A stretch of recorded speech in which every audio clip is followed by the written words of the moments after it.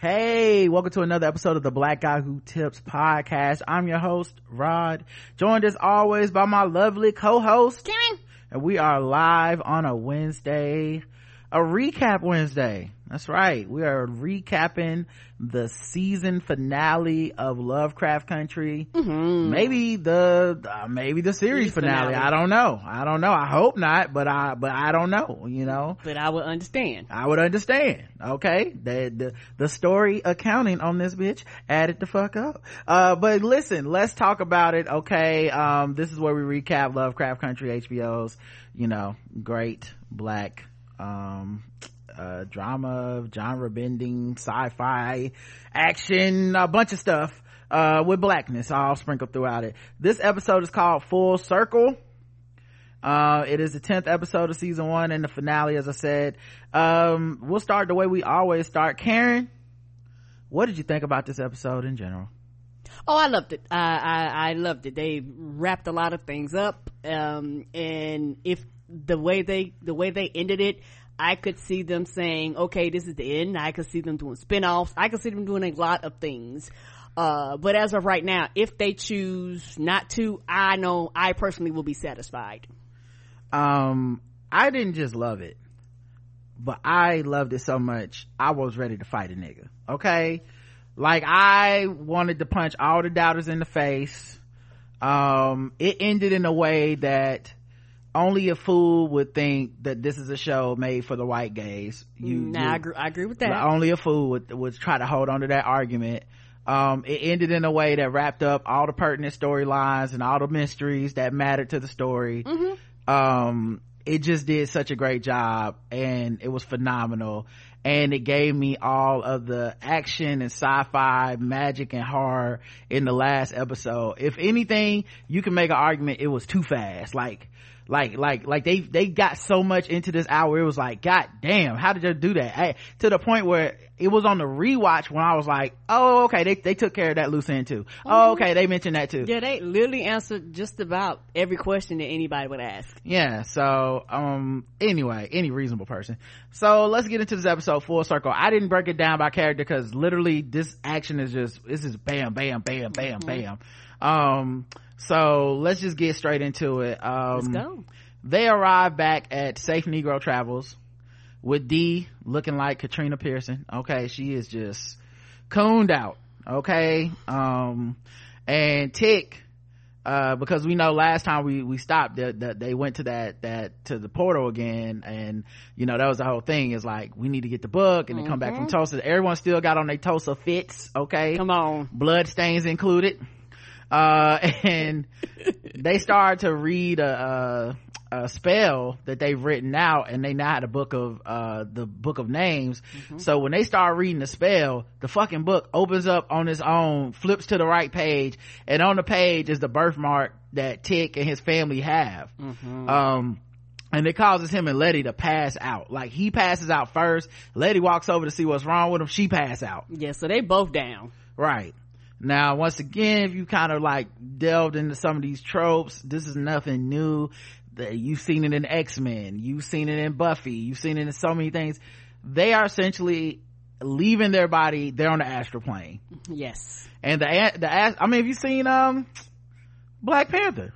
Yes, it happens in that too. So they're on the astral plane, but in this case it's kind of like a ancestral astral plane, specifically to Tick's bloodline, his family's, like the Freeman family. And so Tick and Letty both have separate dreams in the burning mansion. Now, I did separate these two, but they're short. Right. Hannah turns around to Tick and says, the answer is in your blood, which is the first time he's actually been able to hear her in the dream, and also maybe the first time she tried to speak to him. I can't remember. I know Letty said she tried to speak to her, but she couldn't hear it, and she asked him, what did she say to him? And Tick went, she didn't try to say nothing to me. Yeah, because with Tick, she just turned and looked. Right. Yes. So this time she actually said the answer is in your blood. And so she goes down this story with Tick, where she says she ran from the master's house, and to keep her bloodline hidden from the master and other magic users, she did a spell that resulted in the birthmark that they all have, that mark that Tick had and his cousin had. And it's, I guess to me, it's like almost like the mark of Cain, you know, how that it's a suppression, the mark of Adam, I mean, that how that one, the mark of Adam went on the Letty's body and then she was invulnerable. Well, this apparently is a mark of like you said, suppression, to make sure that magic people can't sense her family. Correct. Because they have this powerful bloodline. And so, because she knew like they're gonna always be looking for us. Yes, and if they can pick up or sense us, we're gonna be constantly on the run. Right. So then Hannah keeps returning to this burning mansion every night in her mind, and she couldn't understand why. And at first she thought she was like trapped in hell or something like that. And she says now she understands that this constantly burning fire of this loft, of this vision, this dream she's returning to, she says that fire is actually my rage that is always burning. Yeah, because she's just mad, like, and it's something that you can't put out. It is all engulfing, you know, it literally burns everything around you and consumes it. Well, not just that though, because this was different than that, right? This wasn't just the way, because what I realized about this episode, it was reframing Black rage, because we get so many messages that Black rage is either not valid, or it's not useful, or you should tone it down, you should learn to forgive and turn the other cheek and let things go even though it's unjust, and especially Black woman rage. And so to me it fit into this overarching theme of the whole season, which is that Black women's rage is not just valid, but it is productive. And so when she reaches her hand in that fire and says, this is my rage, and she says she realizes that it wasn't a curse, it was a gift to pass on, right? And not something to be feared, like not to be feared by herself and her family, like she thought. She was scared of her rage the whole time she was alive, because and she never understood it. So this place, this vision she has every night, she returns to it, and it's really symbolizes her own internal rage and how she was scared of her own rage. That has to speak to so many women. Yes, and you're constantly running away from your rage instead of embracing it. Embracing rage isn't always a bad thing, because you can embrace rage, and rage can become something productive. That fire that consumed everything, it can consume everything, and consume everything in a good way. It's like, okay, these are things that I want to do, and I have a fire that's burning within me, a very deep fire that I can't put out, and it's pushing me forward to do these things and to accomplish these things and to protect these things, and no matter what I do, I can't put it out, so it becomes a part of me, because that rage is a part of her, that fire is a part of her, and you have to embrace that it is a part of who you are. It's a tool to be used. Just like, how did we end last week with that poem about the fire, where she was literally saying, Sonya was saying in that poem, this is the fire for living, not dying, you know, the fire, like, so it's this tool, this fire, this rage is this tool for productive things, not for to be feared for yourself, not to be, but to fuel you. And this fucking show, man, this fucking show. Anyway, so then she hands him the fire and tells him yes, it's like in her hands, yeah, like, because she's using it now. She's like, I'm not scared of, like, the whole time she's sticking her hand in the fire talking about, yeah, it's not to be feared. So she hands it to him and tells him, like, this is for me to pass on. And then he says he's unbound the book because he's got to save Diana, he's got to save Dee, and she says, you gonna save them all. Right. And for me, if you look at it, it went from a uncontrolled fire to a controlled fire. It looked like fucking something from Dragon Ball Z or some shit. Yes. So the fire in the mansion, people can think of it as an uncontrolled fire. For her to be able to put her hand in the fire and take it out, that means she this is something that she can control. So all of a sudden you went from something that was uncontrollable, something that you allowed to consume you. Now I can consume it. Not only can I consume it, I can pass it on to somebody else. I'll take it a step further. I don't know that it was ever uncontrolled. it just had that appearance. That mansion never burns down. She returns there every night. You see what I'm saying? So it's like she was just afraid of her own power. You see what I'm saying? Like it wasn't even out of control. It wasn't even that she just didn't understand her own power. And then and we'll get to it in a second, but like it had consequences in her life, but she didn't understand it until the afterlife, it seems. Yes. And that's why I say for me, and that's true. It did look uncontrollable. Yeah, and keep in mind, Tick thought it was uncontrollable. Letty thought it was uncontrollable. Yes. They got in there, they burned up. Like, it was a fucking mind fuck. Coming from a place where you don't even understand magic. You know what I'm saying? Like, this has to be an overwhelming sensation. And who can imagine what Hannah's first time in there felt like? Right. Who can even fucking imagine? Yeah. You know what I'm saying? But that's the thing. She had to go through it. Like, who knows how many times before she got to the place where she can understand. Yeah. And that's a deep thing. It's like sometimes you have to continue to go through the fire until you understand what the fire actually really means. But the fear is actually going into the fire, because we just assume fire will just burn you up, instead of you realizing that sometimes you can stand in the middle of the fire and actually realize, oh, I am the fire. And that's what she realized. Oh, I'm the fire, not the other. The fire isn't burning me, you know. And sometimes that's hard for people to get to that point where they understand that fire is within them. Yeah, when she told Tick, "You're gonna save them all," I thought, like, that line stood out to me so hard, because I was like, does she mean save his family? Does she mean save all the black people? Does she mean like, what does she mean by save them all? You know what I mean? Save all his ancestors. What does she mean by that? And that intrigued me. We'll get to, obviously we find out what it means later, but that line stood out so hard to me. Yes. So then Letty, on her side of the vision, she's returned to Tulsa. So this ancestral plane, if you pay attention, the rooms are different locations, even though they're all on the same plane. And so she returns to Tulsa and sees Grandma Hattie, the woman whose hand she held as she burned to death with the book, and, you know, the woman who saw that my legacy, to stay intact, I have to sacrifice my own life. And that scene was so, like, painful and deep and rich and you know, just it was such a great metaphor and all this stuff.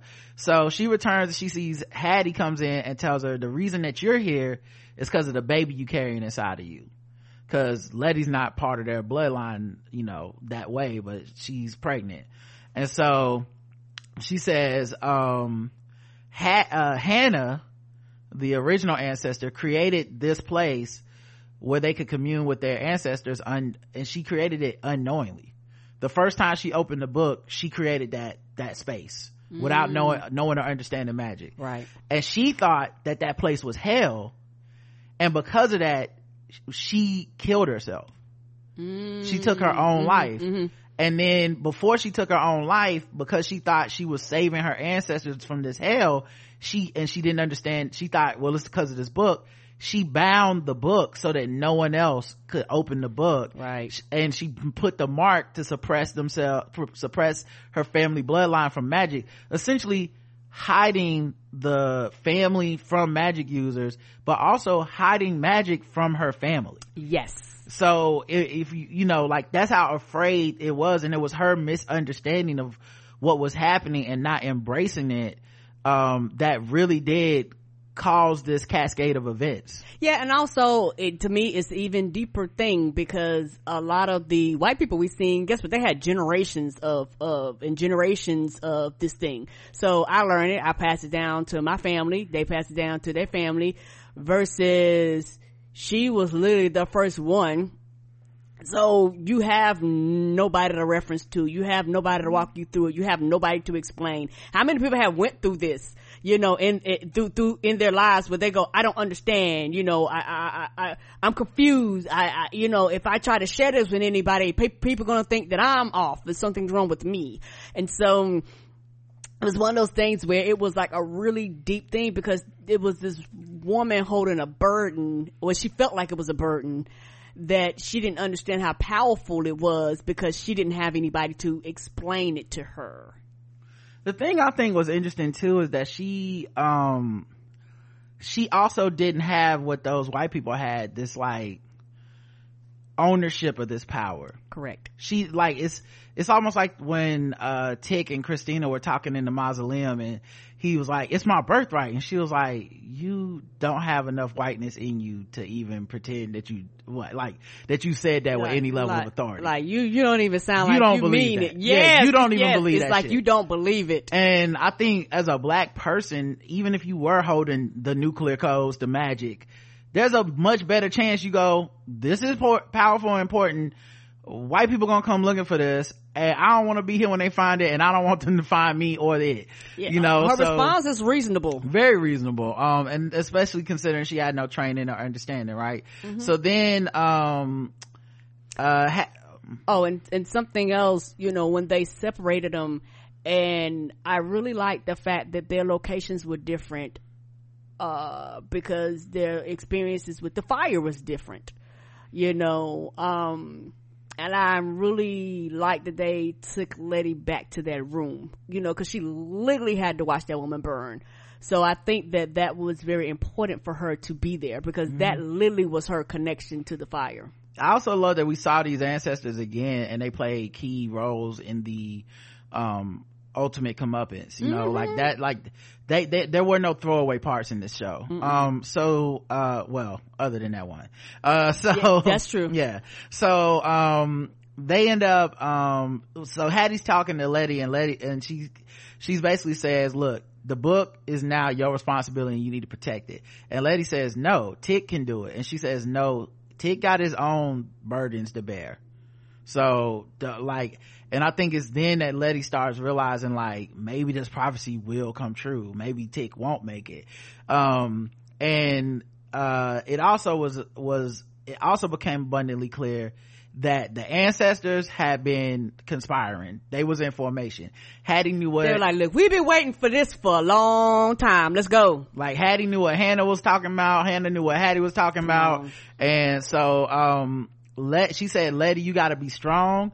And for your legacy, don't cripple your son with these doubts. Like, by saying to her, basically, accept this book as your legacy and your birthright, and walk into it with fullness. Don't walk into this scared and think magic is gonna be this and that, and don't be half-stepping. Yeah, like, don't, because your legacy and bloodline depending on you to not be scared. Right. So then Tick appears in his childhood home, you know, where we see Montrose and stuff in the past, except this time in the ancestral safe space. And his mother Dora sees him, and he's a grown ass man, but she recognizes him and hugs him. They sit on the couch, and he puts his head in her lap, and she strokes his head. And it was about this time where I was like, oh shit. Like, this is not a happy reunion, this is not a hopeful reunion, this is very much like a kind of a sad, it's almost like a funeral vibe to this meeting. And he asked if she knows what Hannah asked him to do, and she says, she nods her head yes. And he says, I don't want to die, mama. And he sounds just like a little boy.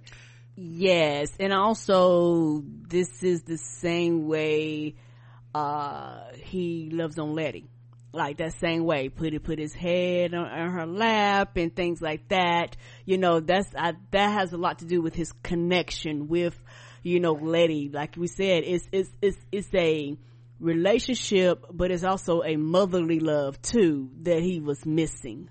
Right. And so she says, I know, baby, but if we ain't walking towards an altar to sacrifice ourselves for something important, what is our purpose?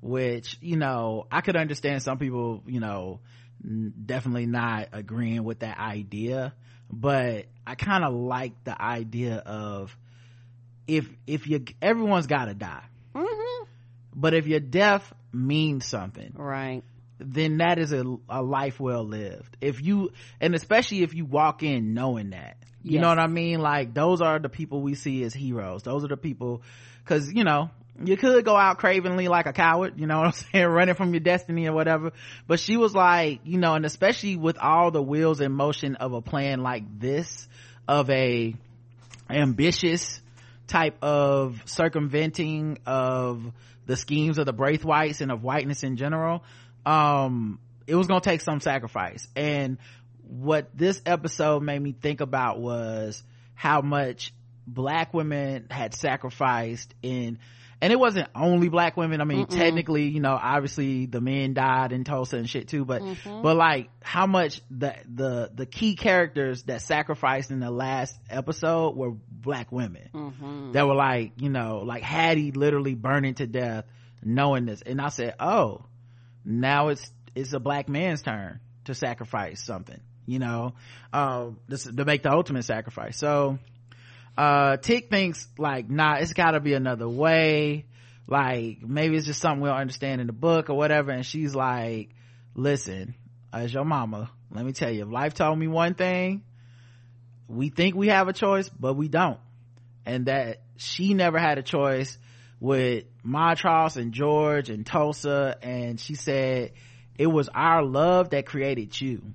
And Tick, you got the best parts of both of them. Like basically you got two daddies. Yeah. Montross, his fierce heart, and George's integrity.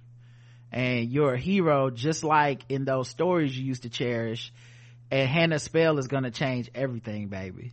And I said, oh shit, episode 1, getting off the bus, talking to that black woman as he walked towards Chicago, and she asked him about John Carter and Mars, and he said he liked reading those books because they had heroes in them that a little black boy from the south side of Chicago you never get to be. That's the closest you ever get to be, is reading a book. And I'm like, you in the hero game now, homie. This the end game. And also I guess I couldn't wait till we get to the end. A lot of the first episode actually explained a lot. Like if you go back and rewatch that first episode, it literally takes you through a lot of shit that actually happens throughout the show without you actually even understanding it at the time. Okay, well, remind me of that then. So we also see Hattie is teaching Letty a spell in the bedroom, and then Tick and Dora walk in, and then Letty and Tick share a look like they both know, like, dog, it's looking like your number is up, some doomsday shit. And Tick hugs his mother one last time, and they say a spell while concentrating on Diana. Now in this bedroom it looks like Dee's room, but in the astral plane, and all the people that are physically like Montross and Hippolyta, who are actually physically in that room with Dee, even Dee herself, they are not there. It's an empty bed, and the ancestors and Letty and Tick are in there just chanting the spell. But in the real world, what we see is Tick and Letty are still passed out on the ground. Montross and Hippolyta are trying to wake them up. Yeah, they're like, the hell is this? Like, we need y'all. And I think Montross and Ruby, I say Hippolyta, but yeah, they're trying to wake them up. And as they're trying to wake them up, the spell is actually reversing, but nobody's really watching Dee. But the spell starts reversing Diana's Coonan in every place except for her left arm. So basically she ends up coming back to normal. They save her from turning into one of these Stacey Dashes, and the only part they couldn't was her drawing arm, her left arm. Yeah, that's where they literally sliced into her skin. Yeah. And she wakes up and screams in horror at the state of her arm, and her mother Hippolyta holds her, and Tick tells Montross that he saw his mother in and then that's the end of that scene. But that's like the first 5 minutes. Like, yeah, it was a lot happening. Like that was like, they were just like boom boom boom boom boom, and all that shit happened. So then Tick is downstairs with Montross and Letty, and they're like, for this spell that Hannah taught me and the plan that we have, I have to get a physical tie between Titus, the oldest, and the Massa. It was like Massa Titus, nice Massa, treated slaves real good. Apparently he has to create a bond between Titus, Christina, and himself to do this spell, and this spell is their only chance. Montrose doesn't want to accept that because he's like, if we do this, we're risking your life. She wants you to show up on the autumnal equinox. She wants to kill you as part of her ascension to immortality.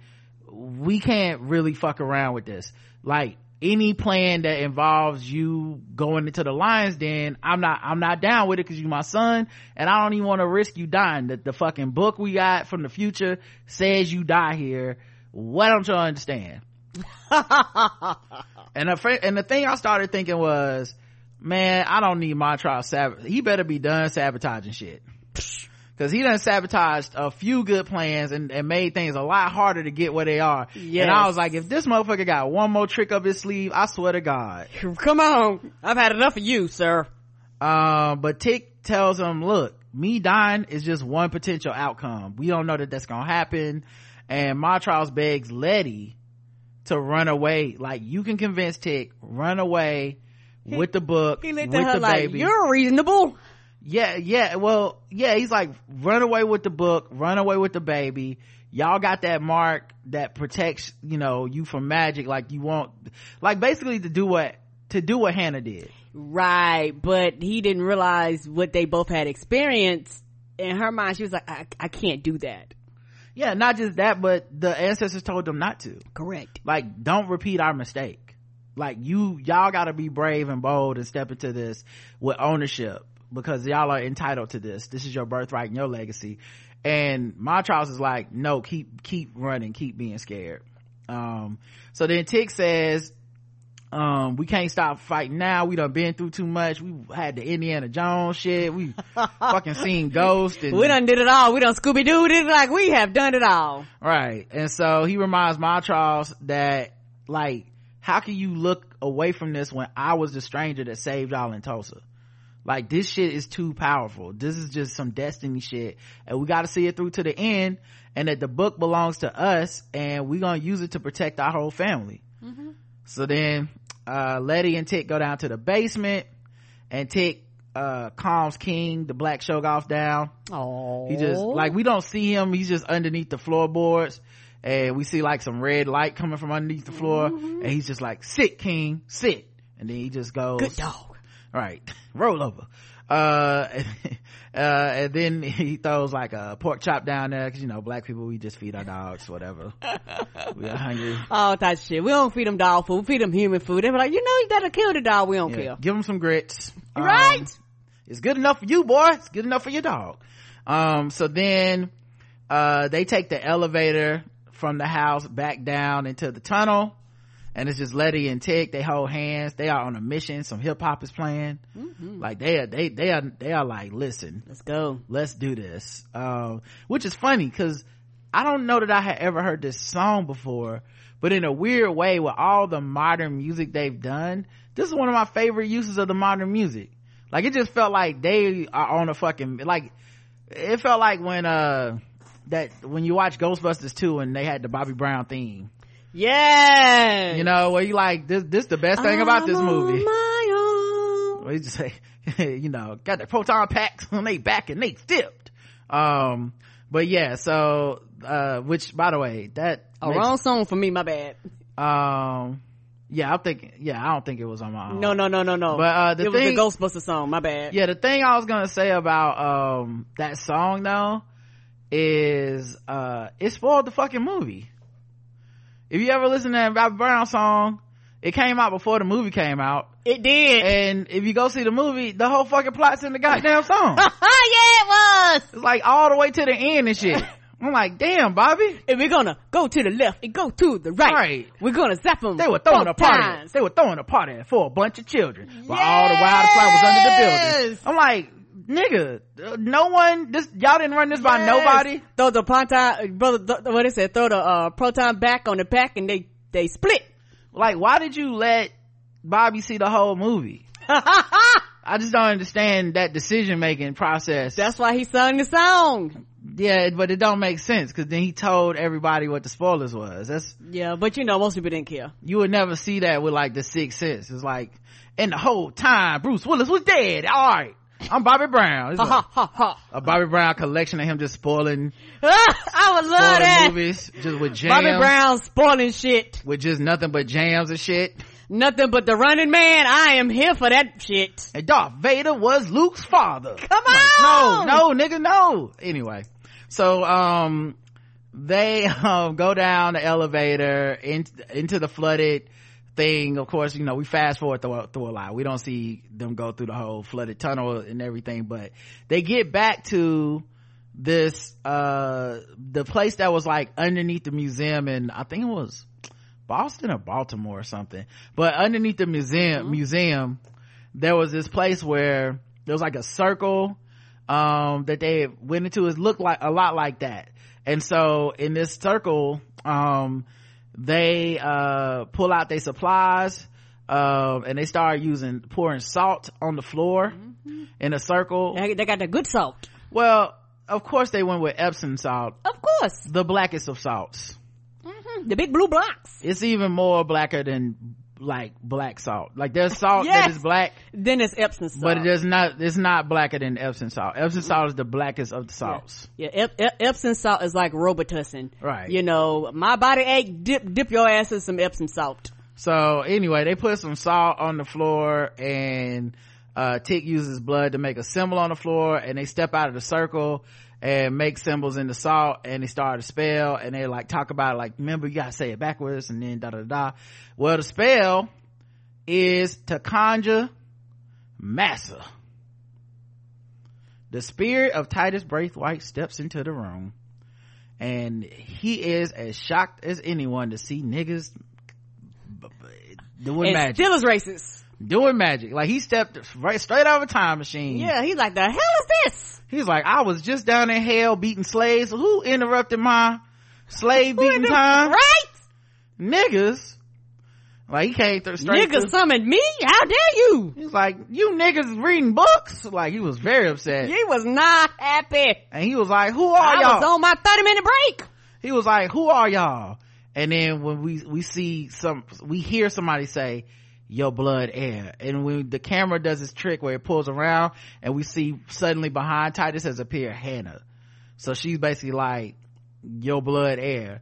Now keep in mind, like, this is the man that fathered her kid, probably unconsensually, because this whole thing with slavery.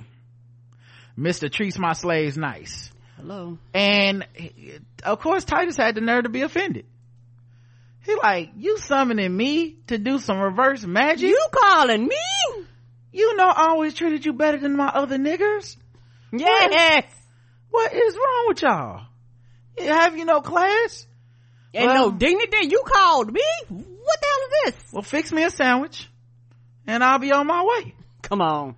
And Hannah says, we brought you here so that I can finally do what I should have did the night you tried to sacrifice my baby. And he was like, I kept you in the finest slavery clothes, the finest of fits. Okay, I was getting my Thomas Jefferson on, and here you go being ungrateful, fucking up the plan. I let you sleep on the floor inside the house, and now you got problems. Wow. Cause I tried to sacrifice your baby. You really holding the old shit, bringing up old shit on people. Oh, that's right. Crazy. So then Tick tries to attack Titus from behind, but Titus blocks it. And then Letty tries to attack him, and the nigga teleports away like Nightcrawler. Just poof, bam, gone. Right? Don't nobody know where he went. And when we see him reappear, and it's in the middle of a street, and it's right in front of Christina's car, which she crashes into a light pole, which I'm like, listen, I don't know who did the repair work on this car. Shoddy workmanship. Okay. Yeah, come on. I saw this car flip over a truck once. That car has been through it all. Yeah, I don't know if she just didn't get the insurance. I mean, that car should be totaled several times. If the mark of Cain was on the car, I don't know. The car rebuilds itself. I don't know, but the car apparently the fucking it crashed into a pole. Christina goes flying out of the car, but Ruby is in the passenger seat unharmed, and Christina's like, you okay? And Ruby's like, yes. And then Titus is in the middle of the street, and he sees Christina. He puts it together. He's like, first of all, you with one of them. What the hell? He wasn't even shocked it was cars and shit. I thought he would have been like, cars? Where are the horses? But he probably had been to the future through a portal or some shit. But he was like, hey, Christina, you look like you can to me. Those niggers had a book of, and then he just disappeared again. He got conjured back to the bonding circle. This time the ancestors had they had more help. Hattie was in the circle with them. Hannah was in the circle. They were all doing the spell. They were all binding Titus. And then power numbers. Titus, of course, goes on one of his white man rants like, you niggers is so, and then you ungrateful bastards. While he was doing that, he basically got shanked by Tick. I ain't bleeding. He was like, he was looking at me as he got shanked like the daddy on Real World, the Mad Real World. Yes, Mad Real World. And then Tick shanked right before he died. He fucking cut off a piece of Titus's chest, and then Titus dies, shanked to death. And then they send the ancestors back to the afterlife, and Letty goes, that was supposed to be the easy part. Come on. Like, that shit was mad hard. We almost fucking fucked up. He almost got free. That's the easy part of the plan. The easy part. I mean, it don't get no easier from here. Back at the crib, Hippolyta made Dee a sandwich and some pie.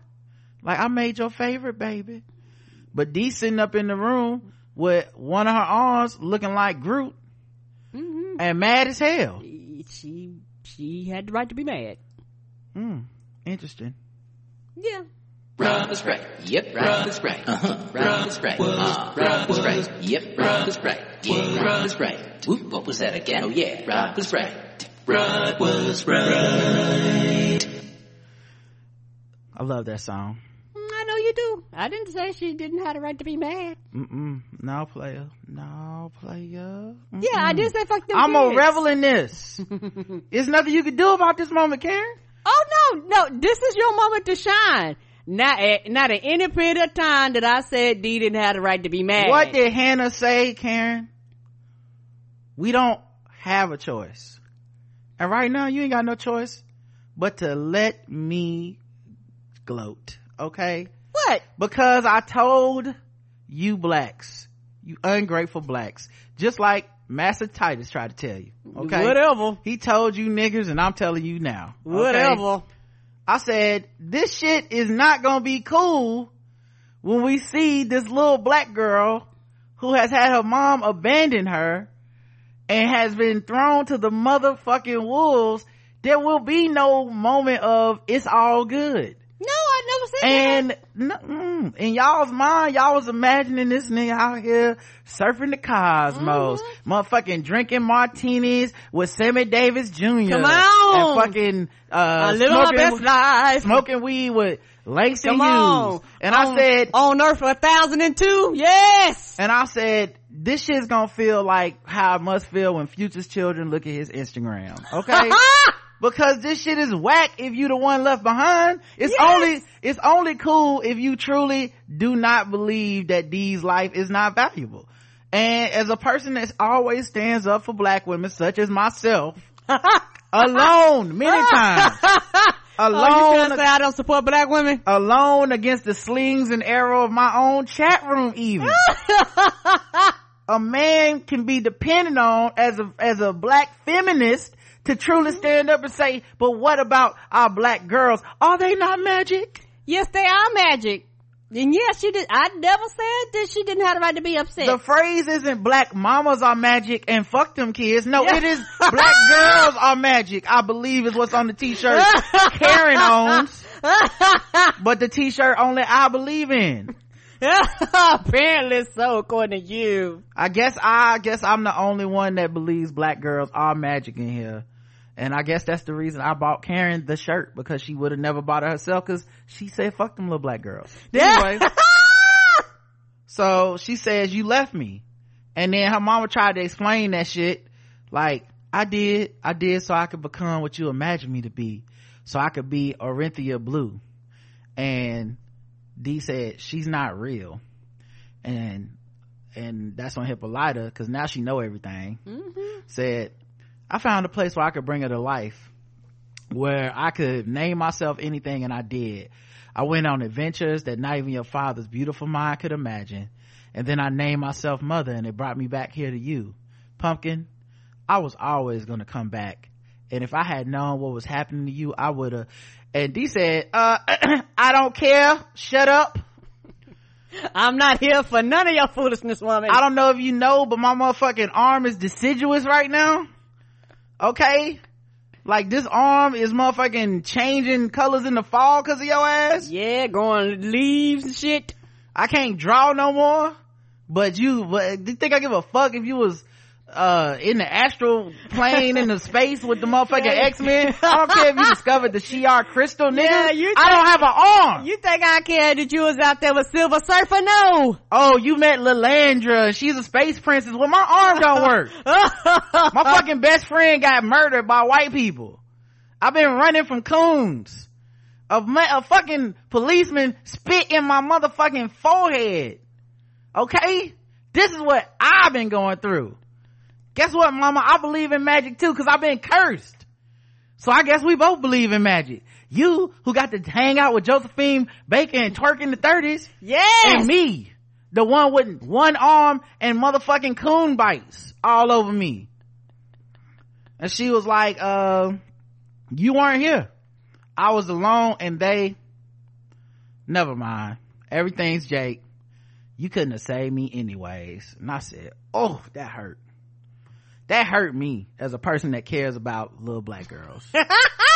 I'm sure the many of y'all that rolled all off of your, like water off a duck's back, it didn't bother y'all at all. Y'all didn't even understand the point of this scene in the show. Y'all probably was like, understood. Why did they even write this? This has, get over it, little bitch. Like, no. I'm sure y'all was, I understood. I'm sure y'all was fine with it. But, me, a person with a heart and empathy, I tried to tell y'all. Okay, that's all I'm saying. And for those of y'all that did feel bad, good. You should feel bad that you wanted this. Cause this is what the fuck I was trying to tell you every day. Rub the spray. Yep, rub the spray. Rub the spray. Rub the spray. Yep, rub the spray. Yeah, rub the spray. Whoop, what was that again? Oh yeah, rub the spray. Rub was right. It wasn't too late for an altar call. I saw some of y'all change y'all hearts. I got a couple messages from some of y'all. After they seen it in real life. I saw a couple of y'all had a change in heart. So, better late than never. It's never too late to come to Jesus, but it's never. Some of y'all, the devil is in y'all. Oh no! So, in the garage, Tick, Montross, and Letty figured they need Ruby to help them get a physical piece of Christina because to complete the spell they got a piece of Titus. They need a piece of Christina. Yeah, cause and they already got, of course, Tick's body, and everybody's like, how are we even gonna get something from Christina? And that's when Letty's like, Ruby will do it for us. Yeah, like and none of us are going to get that close. Like, this doesn't make any sense. And of course, Montross is like, Ruby ain't gonna do that shit. Like, we can't trust her. Like, it's clearly she picked a side. And Tick is like, well, we really don't have a choice, but also we need to amplify our intention. We can't call on the ancestors for help again. It's just the three of us. And then Hippolyta says, 4. I'm going to. Yeah, of course she is. And just then Christina walks in to the shop. They see her pulling up.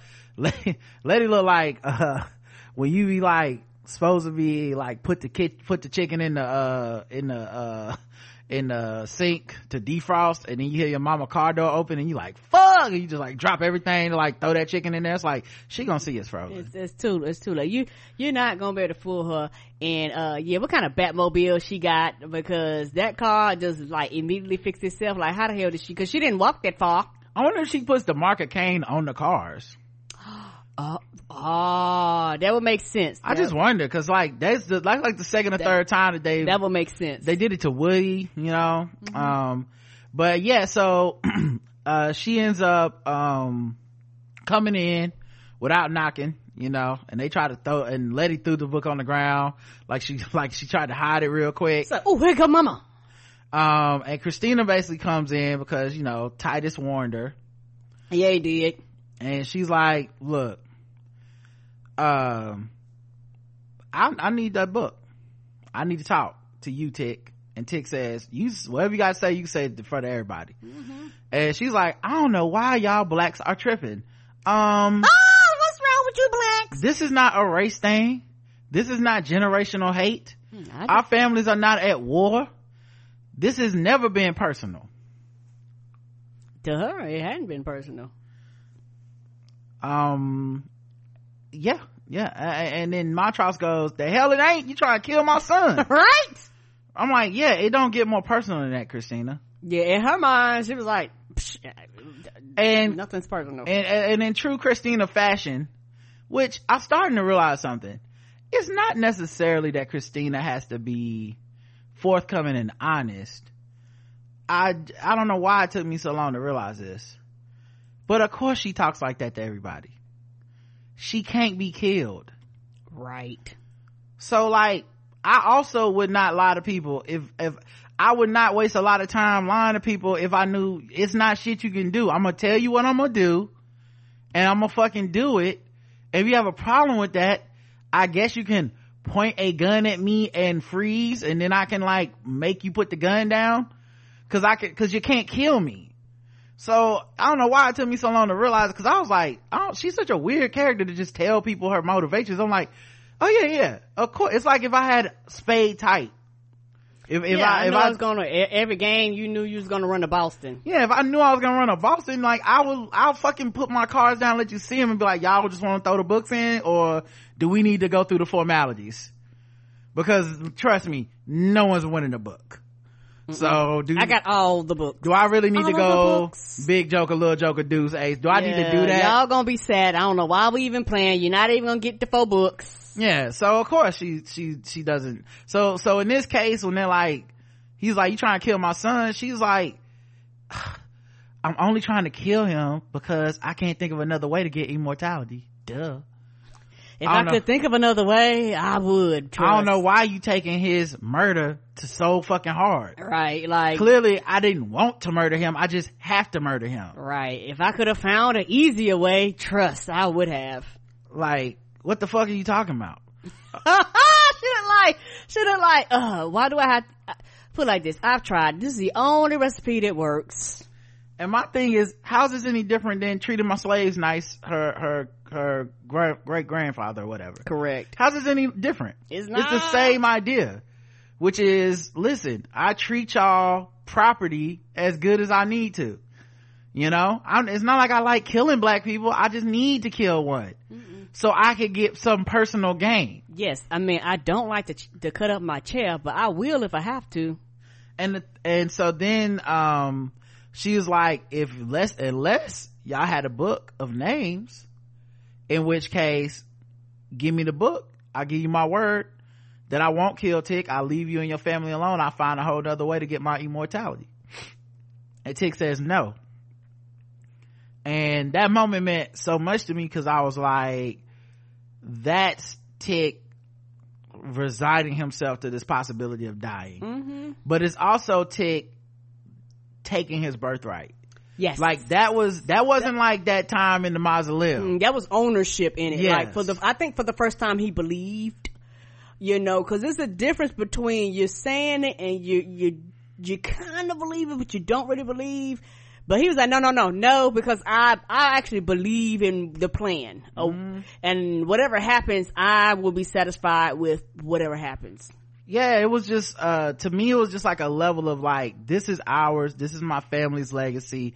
It felt every bit the same to me as Hattie giving that book to Letty and she was gonna have to die in Tulsa. Right. That was like that moment, like, oh, I fully know the cost of this moment and I'm not wavering on this.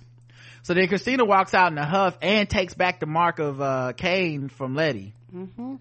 Because why not? Right. Like, what a petty motherfucker to take the mark back. And you know, and it burns when you take it off and all this stuff. They're like, is you okay? Is it the baby or whatever? And I'm like, it's fucked up she took it back, because that part of the deal had nothing to do with this. That was for the pictures of the pages. Yes. I gave you the pictures of the pages Now just because this nigga don't want to give you the book, you can just take the fucking thing back? What an asshole. Yes, she is. And I have to present this question. I was thinking about it all day. It's not really a question. I just think Christina might be the most 53% white woman character of all time. As a fictional character. I don't know that I can think of one better. She's all in for patriarchy. She is. I'm sorry. She's all against patriarchy. Yes. But completely unbothered by ideas of race.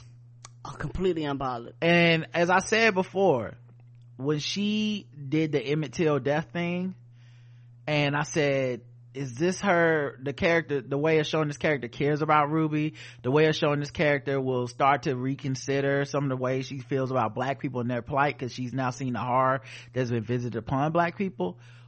And I was like, or you can use this moment in a way that makes her even worse, which is that she went through it like a science experiment and was less bothered, was even more unbothered by the plight of blackness. Like, she was like, okay, so that did suck, but it's not going to deter the way I see my plans, and it's not going to change the way I see black people and this black family I'm going to literally rip apart by killing one of their people. Because I could care less. She could care less. She don't even see it as a racial thing. And when she sat there in that room and told them, like, this is not generational hate, it's just like, from your side, you know, of course the side that's fucking doing all the destructive shit is like, wow, we bringing emotion into it. It's like how white people think like, wow, why we gotta bring politics into this by saying Black Lives Matter, right? But flying a plane overhead of the NFL stadium is not bringing politics into it at all. Come on, you know what I mean? Singing the national anthem, not politics, right? Pledge of Allegiance in schools, not politics, right? Prayer, not politics.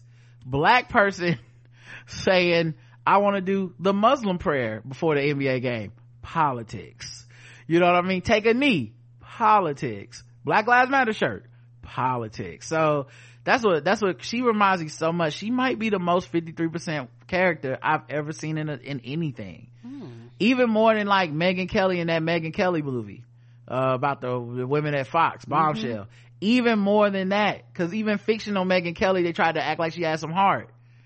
Christina she don't have no heart. And I'll get further into that shit later, but it's brilliant writing of this character. Because some people, she kept the same energy. I can give her that much. I haven't stayed in those communities, or I don't get in those Facebook groups and shit, but I heard that there's a contingent of people that like the character of Christina and think she wasn't the quote unquote nemesis of this show. And I'm just like, oh, these gotta be white folks.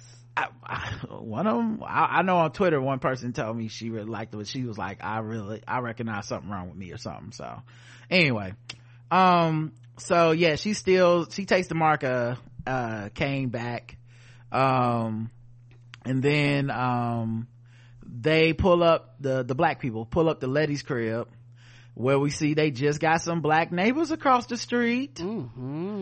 Typical white flight. Whenever a black family moved into white neighborhoods back in the day, everyone left. Shit, still to the day they leave. Yeah, but in Chicago, realtors actually would use this to their benefit.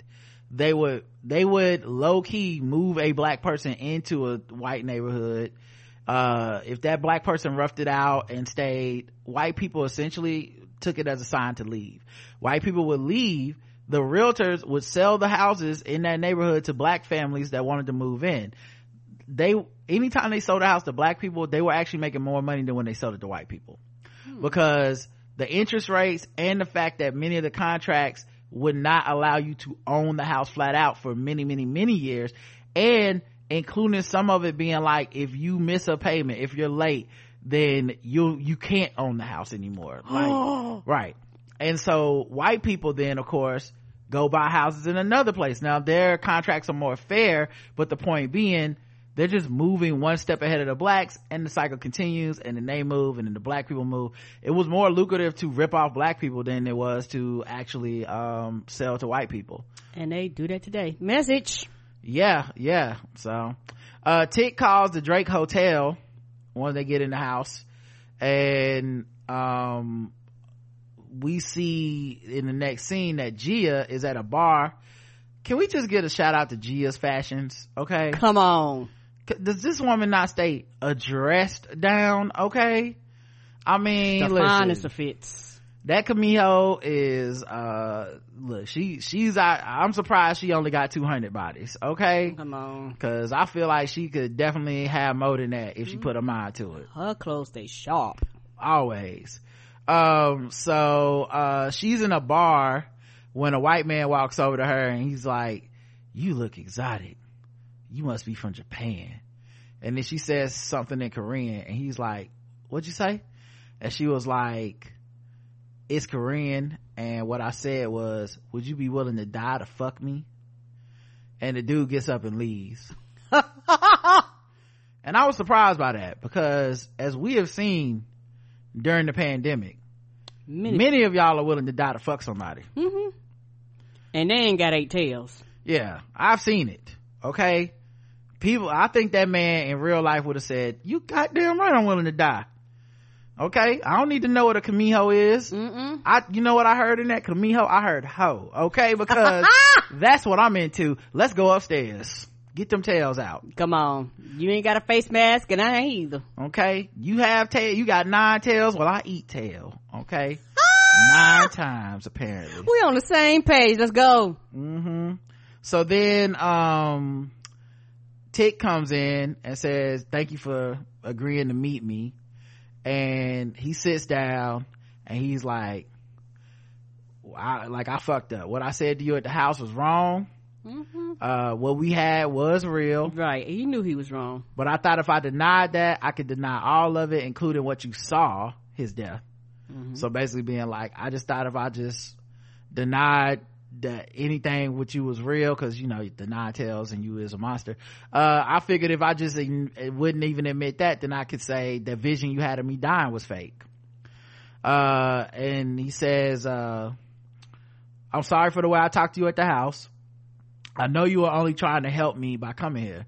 And she was like, hold up, player, I think I was trying to help myself, not necessarily coming here to help you.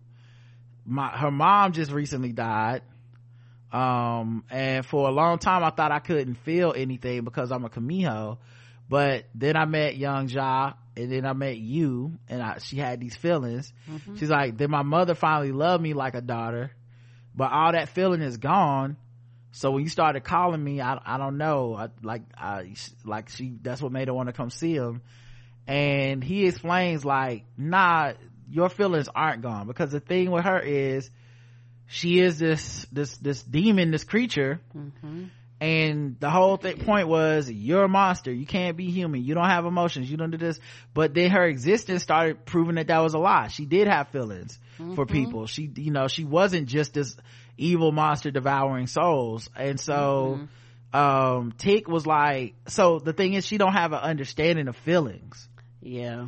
So Tick was like, no, those feelings don't fade away because they're not real. They're fading away because that's just what humans do. Like, we mourn and then it gets easier, and then you mourn a little bit more and they come back, and it's cycles and it's grief.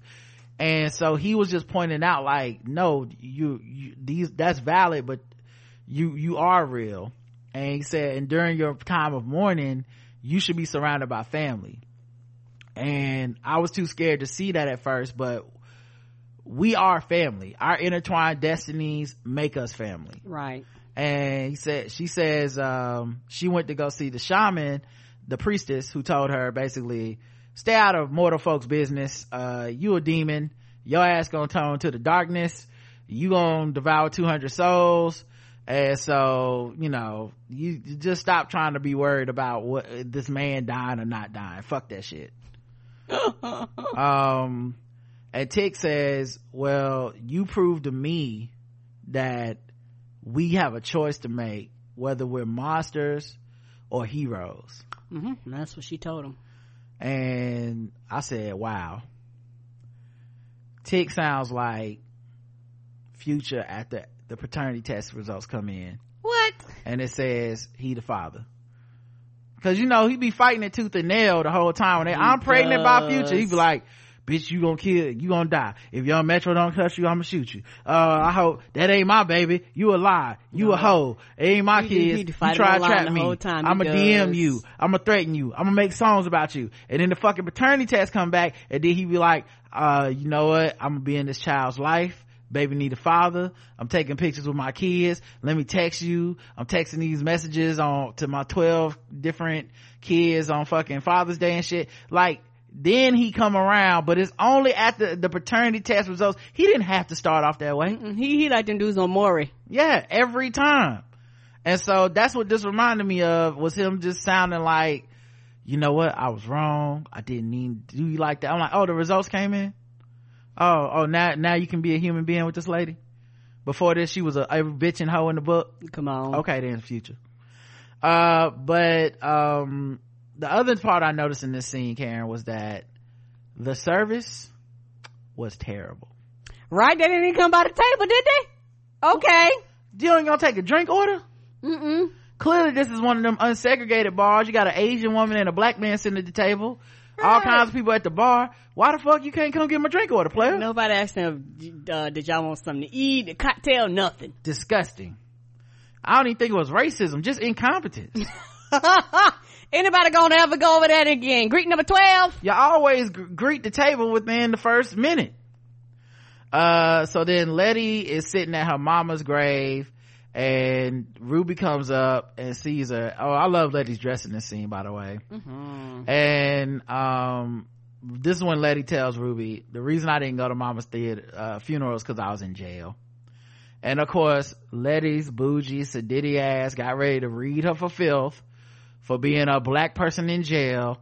And she said, before you even get started, Ruby, calm down before you even get started, because I know you like judging. I know you bougie. I know you like being a white woman.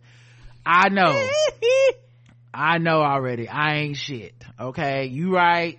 And but at the end of the day, I didn't even want to go to mama's funeral. And Ruby says, you think I did? I know my mama wasn't shit. And Letty was like, well, just being family isn't enough. Like, you can't, cause Ruby's like, you gotta go cause it's family. She's like, no, being family is not enough. Yeah, these obligations to people that ain't shit, like, this don't make no sense sometimes. Yeah, and that's what Letty said. Like, family isn't an obligation, it's acceptance, it's willingness to sacrifice everything that is necessary in order to protect it. You were right. We do need to learn magic. And then she shows Ruby that Letty has the book of names. And she's like, Ruby, I need your help. They told me not to even ask you this because they don't trust you, but I know you my sister and you gonna always choose the family over these other people, and I need you to get body parts from Christina so we can use it in a spell, and we're gonna use a spell to turn Christina's autumnal equinox spell against her. And Ruby says, you thought? Yeah, cause her thing is like, the only time you come around is when you need something from me. Like she did with the house, like she did, when D got messed up. Yeah, like we did when we first seen Ruby's on the stage. She was like, oh, you only here cause you want something. What do you want? So she read her for Phil. Who you finna try? I bet it ain't me. Oh, bitch, it ain't me. Caps, caps, caps. Who are you finna? And she says, you're right. You've been getting family wrong. You've been getting it so wrong for so long, you can't even see that you're still doing it. You only want to be my sister when you need something, Letty. And this moment might feel different to you, but to me, it looks exactly the same. And then she went to leave, and Letty says, there's more that you need to know. And then Ruby turned around. We don't see what she says after that, but what we do know is that this is proof that Ruby is in all the Facebook groups with all y'all that want Tick to die. Okay, she is in there. She's active in the chats. Come on. Okay, she don't give a damn about this man's life or him being the father of her nephew. I told y'all that nigga wasn't shit. Post. So then D is she's using her right hand looking at a newspaper about Emmett Till's murderers getting off and not being charged with his murder. And she's taking a pencil and marking up their faces till the pencil like breaks. And this was her best friend, Bobo. And so of course she's heartbroken over this. She's had so much bad stuff happen to her, and her mom hasn't been around. Her father died. Like, she's just depressed, and her arm's fucked up now. So then Hippolyta slides a comic book under the door with a cover that says Orinthia Blue and Asteri. And it's actually drawn by Afua, who's this woman who's an actual comic book artist now. Okay. And they reference her in the fucking show. Oh. So cause Dee's like, how you learn to draw like this? And that's when Hippolyta says, on my travels I met an artist named Afua who taught me how to draw like this so I could teach you how to draw like this. And Dee she's like, waves her raggedy arm and like, nigga, I can't draw, look at my fucking arm. Her mom was like, oh, word, I got something for you. Yeah, she's like, my fucking arm is made of fucking the things from Lord of the Rings, and now you want me to damn draw? I can't draw, mama. She's like, look, I done been around I done been around the world and back. In fact, I've been around many worlds. I've been around many moons. I've met a lot of people. I can help you out. Earth 504 was lit. Wasn't it though, apparently? But yeah, so then Hippolyta's like, I want to show you something. And she gives a monologue about how time is really just a concept in our mind, and we can get stuck in moments, but time never stops. So I'm going to make sure that the moment that we're in right now passes, and I'm also going to make sure that you're going to get to draw again. And then they end up in a room that has a lot of beeps and stuff coming out of it, and we don't see what's in the room, but we see Dee's face, and she just goes, whoa. So whatever it is, it must be big. In Christina's basement, Ruby comes her fine ass down them steps and says, what you been doing in here all day? And Christina's like looking at all these charts and drawing all this stuff, and she's basically like, I've been going over the spell for the autumnal equinox. And she tells Ruby about the elements of magic and says she created a potion the way she created the first potion with William was she went to the spot of the bridge where he was shot on. She used the energy from his death, combined parts of their bodies together, hair, nails and shit, and blood, and then she used that to turn into William. The potion that turns her into William, she created the magic for that there. And that's why she has to keep him in a comatose state, because she's constantly basically reopening it from his body, combining it with her body to make it so that she can use the potion. Right. Which is interesting, because one thing I was thinking was, could you, without a person dying, could you do Christina's spell? Or is dying the energy from the death necessary for the spell? Like, I just wonder. I don't know. They never, you know what I'm saying? Because we never see her try with a living person, which obviously could serve two purposes. Like, if they're dead, at least I don't have to worry about, them being in two places, and seeing themselves. Yeah, but it just made me think about that. It was just interesting. At any rate, though, she's like nervous. It's a big day, and her family has died trying to do these spells for 2 generations now, and she's like, I don't want to do this spell and fuck up anything, but I think I got all my symbols right. I think I got everything, even if it's a little bit off, you can die, but I think I got everything. And Ruby goes, and she's like, and Christina goes, and if it doesn't work, then I've killed the last of my family for nothing. And Ruby says, your spell's going to work, and you have me now. And looked her dead in her eyes, and then they kissed. Yep. She didn't kiss her as William. She kissed her as Christina. Christina kissed Ruby, and Christina asked, girl, you ever did it with a woman? And Ruby said, no, it's my first time. And what had come up earlier was, if that was the key ingredients for William to turn into William, then how did she get the ingredients to turn Ruby into this white woman? She's like, where did you get that? And then Ruby just had a knowing, like, oh, I know how you got it. Yeah, when they first had sex, right. And now I'm like, when Ruby cut her hand, was that an accident? Remember how she cut her hand and she was bleeding and then William sucked the blood out? And licked it. Yes. Was that an accident? So but that's what she got it from. She's like, girl, listen, I said I needed hair, that's why I went downtown on you and got some of them hairs, if you know what I'm saying. You know what I'm saying? Know what I mean? Didn't say it had to be. I got some of that blood from your hand, you know what I'm saying? When I sucked your fingers, I got them toenail clippings. When I gave you a bath, I was probably taking a sponge from your back. Like, she calculated that shit. Skin from the bathwater, who knows?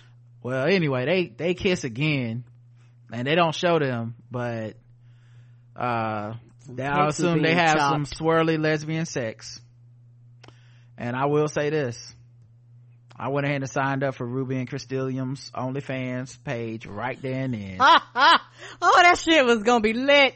I don't know what this kink is called, but I'm into it. Okay, you got race play, we got gender, ability to switch genders, mid-sex, we got gross science fiction transformations happening. Okay, I'm into all of this, baby. Okay, take the 5. Okay, yes, we doing it all. We doing interracial, same sex. It's a lot going on here, and I'm into all of it. Magic, come on, butterflies after sex, cuddling, it looks lovely to me, everything. So then we cut to church. Tick is getting baptized for Letty because Letty's faith has been reawakened during all this stuff, which I kind of appreciate Letty's idea, because Letty's like, I really didn't have a lot of faith in all this shit, but if magic's real, why can't Jesus be? Let's try it all. Let's baptized. Try it all. I don't know. like we done jumped through portals and shit. We might as well try a little Jesus. Come on. So they get baptized, and of course, Tick, like so many good black men, ends up getting baptized on behalf of a woman that's dragging them to church. I mean, ain't that the way? Ain't that the way, fellas? Up top. He says she doesn't have your invulnerability anymore. You don't got that mark, so this is dangerous. And she goes, well, God's gonna look after us now. And he says he wishes he believed that. And she goes, well, all this time I've been chasing faith when I should have been discovering it in myself.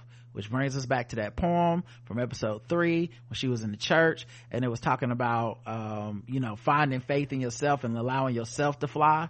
And so she's like, cause that's where he is in all of us, and I see him in you, and he's in our baby, and you gotta believe in us. And they kiss. Oh. Back in Safe Negro Travels, Tick takes a look at his family as they prepare to head out. One last look and absorbing everybody, bustling and working to get the plan in motion. They go out to the car, and it's Montrose, Letty, Dee, Hippolyta, Gia, and Tick, because remember they said they had to like increase the intention for the spell. In order to amplify, they needed more people. They couldn't use the ancestors, so that's why they was all going on the trip. Yeah, I was glad to see her. Me too. And then Ruby comes over and brings the vial of Christina's blood and shit, and tells Letty, I got it. And they hug. That was so sweet, because I was like, I guess she ain't going, because Letty was kind of like, I wonder if she's going to come through on this one.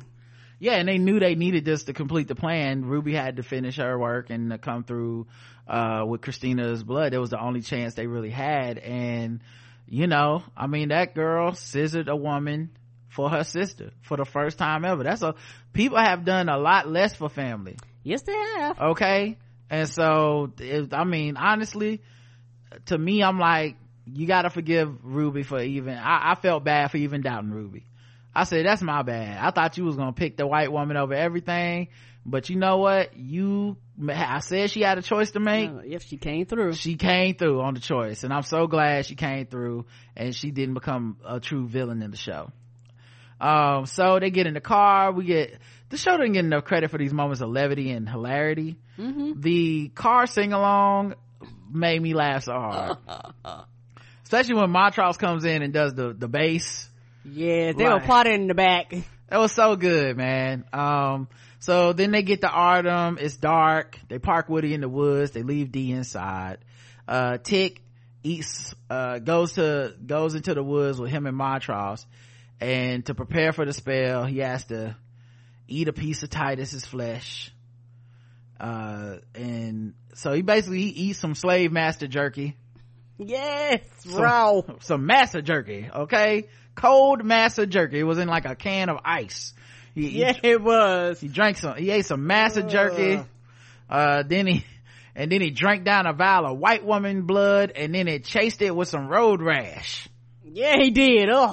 Okay, we call that drink a Lovecraft Country. Okay, you can order it at any bar. Slave master, assuming they got slave master flesh. If they got slave master flesh, go into your favorite bar, then they should have at least one vial of white woman blood and and definitely some road rash. But yeah, so he chased it down, and I'm assuming he wouldn't die from the slave master flesh or the blood, because it sounds like whatever is in road rash disinfects everything. It's Comet plus Pine Sol plus Robitussin, 2 parts gin. Yes. So a quart of vodka, right? So Montrose says, I see you on the other side, and they start using them Epsom salt patterns in the ground in the woods. Yes, they did. And Tick goes to the ruins of the lodge and sees they got like a rack that they're gonna put him on, and he takes off his dog tags, and a bunch of white people come out of nowhere guiding him and taking his items. When I tell you out of nowhere, literally out of nowhere, it was like, what the hell y'all been? Right, is Old Navy having a sale? Right, it looked like a flash mob. Right, it's like American Eagles having a sale on khakis. It's like, we got to go. So all these white people came out and like kind of guided him away and took his clothes and shit. Everyone is drawing symbols. Hippolyta and Montrose and Gia, they all drawing symbols. They on the bridge and all this shit. Meanwhile, Letty and Ruby are in the tower where I believe Montrose was first held hostage or whatever. They're in that tower, and they're making symbols. And Ruby asks, what if Christina starts her spell earlier? Then they can be finished writing the symbols. And Letty's like, she won't, because she needs the moon at its highest position. And I'm like, Letty knows magic now. Like, we already seen her do this Adam spells a few times this episode. Like, when they told her to latch on to that magic and to own it, she was did. Studying, because when she was reading that book, like, she was studying, writing notes. Like, she was like, I am not here for the fucking games. I am going to ace this fucking test. She was ready to play her part. So then Ruby looks at Letty and says, despite everything, the trip here was nice. I feel like I understand the pull of family for the first time. And that was such a weird thing to say. And Letty looks at Ruby and says, I'm really glad you agreed to help us at the cemetery. Which, we saw that conversation at the cemetery, and Ruby had basically been like, nigga, fuck Tick, fuck you, this ain't family, I'm out. And so Ruby says, of course, you're my sister. And she pauses, realizes Letty ain't buying it no more. Right, because she know her sister. And she's like, and well, not just that, but she knows that Ruby didn't say yes at the grave, at the cemetery. She said no. And so once she realizes Letty's onto it, she's like, I caught Ruby trying to steal the potion for you. And Letty goes, what did you do to my sister? By the way, this moment shook me cold. Shout out to One Me for this acting, okay, because she turned into Christina in that moment, I said, oh no, Christina she done got Ruby's body. And I was thinking to myself, well, with what we know so far, only way she knows how to do that spell is with your death energy, what you did. So then Ruby is dead. And I just started crying right then and there, because I can't take it. That was a lot. Ruby somewhere in a coma, and I don't want to live in this world. Take Tick, okay, but don't take my baby. Don't take Ruby. So then she says, what did you do to my sister? And then Ruby Christina says, she made me promise not to harm you, and it's your fault that she's dead. Meanwhile, on the bridge, all the white townspeople start fighting Hippolyta, Montrose, and Gia. And it was like they basically overwhelm them because it's just the numbers of it. They showing up with pitchforks and shit. But Hippolyta, woo, that training, she was giving them the motherfucking business. Everybody was kung fu fighting. Woo, she was giving them the business. She was hitting them with something serious, okay? She had hands. She went hand to hand. And it was just too many of them. But eventually Montrose, Gia, and her get overwhelmed. Letty fights Ruby, and Ruby basically they have some back and forth. Ruby almost falls down a trap door, and then eventually Ruby fights Letty and throws Letty off the side of the tower to her death on the ground. And we see the whole thing. Like she hits the ground real hard. And I was like, oh no. So then back in the car, Dee is reading Lovecraft Country, the book, not the comic book, but the book that Tick brought through the portal, getting all the spoilers in the car. Yes. And she hears a twig snap, and she doesn't see anything out there, and then she starts reading out loud. He knew telling a story was a kind of power, but it ultimately wasn't enough. If they were ever truly going to disrupt the hierarchy of warlocks, they would have to spill blood other than their own. Remember this line. It is not a throwaway line. They don't throw anything away on the show, but this is definitely not a throwaway line, because I missed it the first time. Then she hears another noise that sounds like a Shoggoth, but we don't see anything.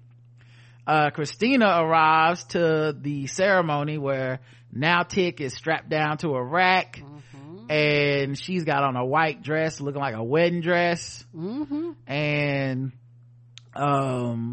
she's like got the book of Adam, right? And Tick picks up on that. He was like, you got that book, something didn't go right.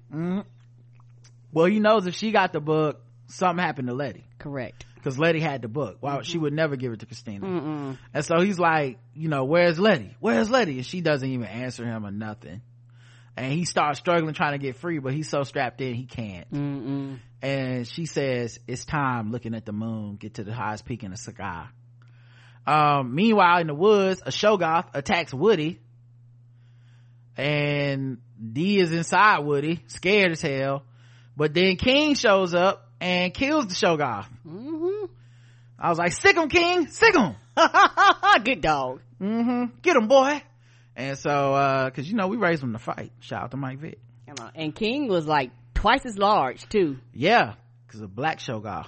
And that's what happens when you feed them pork chops and not that fucking we feed them human food, not that vegan shit they got down at the pet store. King ain't eating no kibbles and bits. You feed a dog nothing but mac and cheese and bacon. Come on, you feed them real chicken bones. The fuck they gonna grow into? Okay. And so King showed up and was like, nah, it's not finna happen, white Shoggoths. And back at the ceremony, Christina begins the spell. And when she starts the spell, they show Letty's body on the ground. She cuts Tick's arm open with a sword, and it looked gross. Like, she cut him like to the white meat. Yeah, she did. And this blood was just dripping all over the place. And she walks under the blood in the white dress looking like Carrie from that fucking movie. She literally bathes in it, y'all. Like, literally bathes in it. It was like, that was the grossest scene I've seen in a wedding dress. since Taraji P. Henson, it was an acrimony. Okay. Oh no! That's like, maybe she becomes her. Okay. But I don't know. Yeah, she might. So she appeared on that boat. But yes, appeared on the boat, jumped out the water. That's my movie. But energy flows from Tick into Christina. And as this happens, Letty comes back to life and the mark of Cain is back on her body. And at first I didn't catch it. I was like, did they recast the mark of Cain because they had the book of Adam? But that is not in the book of the book of names, because that's a spell her father, Christina's father, created. So Christina's family and father or whatever, that's their birthright. That's what they hand down. So I realized it when I watched it the second time. Christina brought her back to life. She was the one, and they show it later in a montage. They do, but like at the time I was like, what the fuck? Yeah, it didn't make sense. Right. Like, Letty. And then of course I'm like, run, save your man, you know what I mean? And so then Letty runs into the ceremony and says, I love you too, Tick. They lock eyes right before he loses consciousness because he's losing so much blood. And then Letty takes the sword and stabs Christina through the back with the sword, all the way through her stomach. Yes. And she did the Joker laugh, like, oh, word, yeah, what you think you about to do? Christina turned around like, you weak ass nigga, this ain't shit. No. Like, she laughed like LeBron James when Russell Westbrook was out there talking that shit, like, oh, okay, I guess I have to play now, right? And so she turns around and she's like, I got invulnerability, I fucking completed the spell, I'm immortal. She takes the sword out of herself, and she is so cocksure that she doesn't even try to harm Letty. She's just like, Letty's doing the spell, and she's like, Letty, give it up. You don't even have the fucking blood. You don't even have my blood. I was Ruby when I gave you that vial. Of course I didn't give you the tools to do the spell. You can't do the spell right now. And at this point I was like, I thought she was gonna like hurt Letty or something, but she didn't, because she made that promise to Ruby, right? To which made me think Ruby must have scissored her to smithereens. Okay, Ruby gave her that business. She must have she put all the luscious on that. Okay, she must have been in there. I didn't promise you I wouldn't fuck her up. I just said I wouldn't kill her. Listen, okay, she was in there grinding, okay, because your girl never thought about breaking the promise. She was like, listen, I might have killed Ruby and put her in a coma, but let me tell you what she did. Blew my back out. Okay, I was in a coma, a sex coma for a little bit. Luckily I woke up in time to catch her in there getting my blood. I know, bitch almost made me late. But okay, listen, I made a promise to that woman and I intend to keep it. Right. But she also felt that she couldn't be harmed by Letty, and she's like, give it up. Don't nobody want to hear this. Oh, you're doing the speech. Oh, you're saying the words. Your spell ain't working. I'm immortal now. Yeah, cause she took the sword out and she was so amazed that she was healing. She looking at her stomach and shit and wasn't even paying no attention. Now the townspeople had brought Montrose, Hippolyta, and Gia to the ceremony. Yes, Montrose was knocked the fuck out. He was laying on like a makeshift cot. Hippolyta and Gia was still awake, because one, Hippolyta got hands, and then two, Gia's a monster. Like she's like, they were straight. They dresses wasn't messed up. They had no scars, nothing. Montrose was out. Like that must have just been part of the plan for them. Montrose got knocked out though.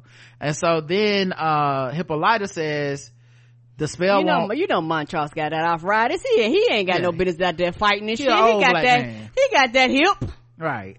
And so he was like, Hippolyta was like, hey, the spell can't work because Tick and Christina's bodies aren't connected.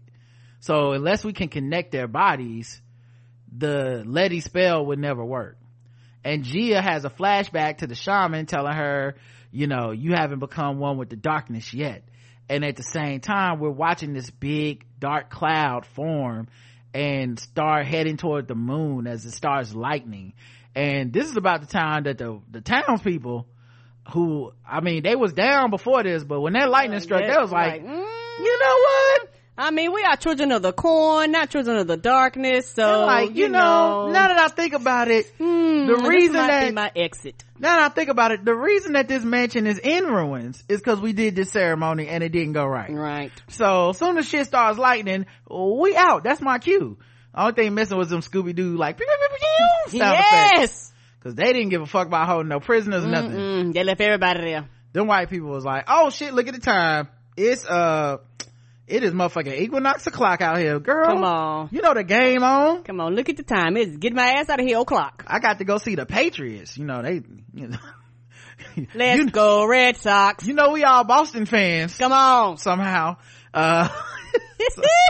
So they had to get the hell out of there. And so they left to go to the Bruins game. And, meanwhile, Jill's like, so we need to connect their bodies.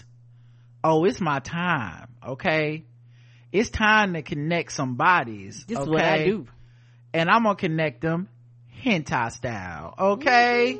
It's time for a little kimochi, if you know what I'm saying. Come on. My freaks know. And so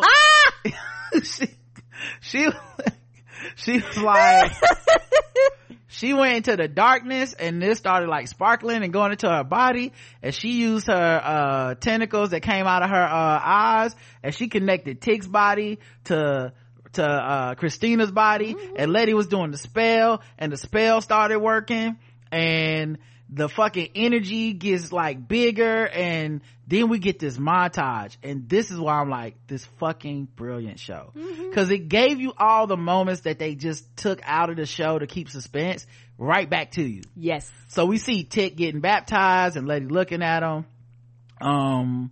We see Christina discovering Ruby's deception. Yes. And we see Tig introducing King to Dee. Okay, so we see that moment where Dee and King get acquainted. We see Ruby being placed into a coma with Christina looking over her. We see Tig giving Hippolyta a letter. Yes. As she is washing blood from her hands and putting a bloody towel into something. We'll get to that.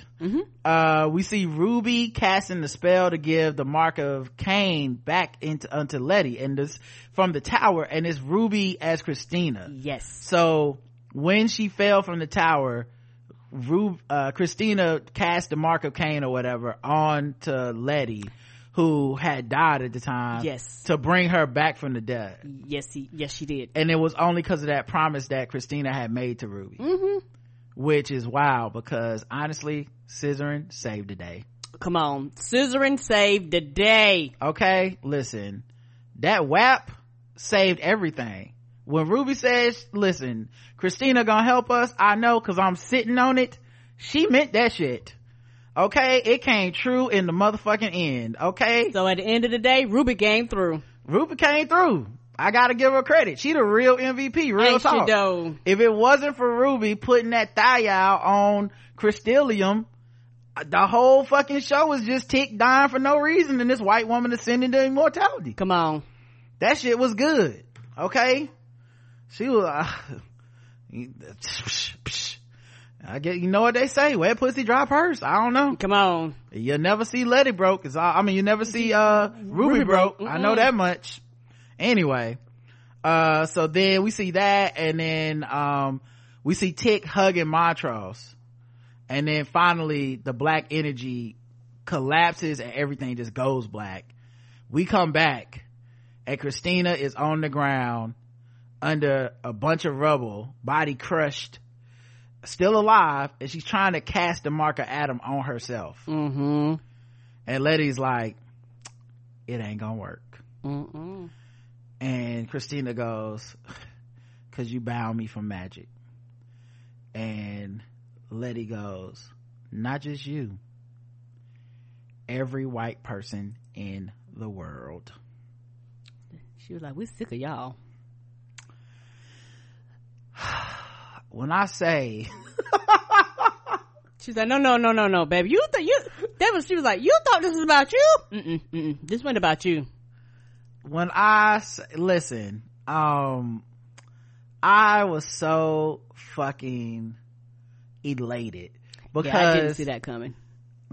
Well, see, that's what's funny. When she said, when when Hannah told Tick, you gonna save them all, I went, all is in his family or all is in all? You see what I'm saying? Mm-hmm. And so I'm like, my eyes got big because I'm like, nah, they wouldn't. No show's ever done anything like that. And remember, I don't know if you remember, we were doing a recap and it was a few weeks ago. It was when they went through the portals. Mm-hmm.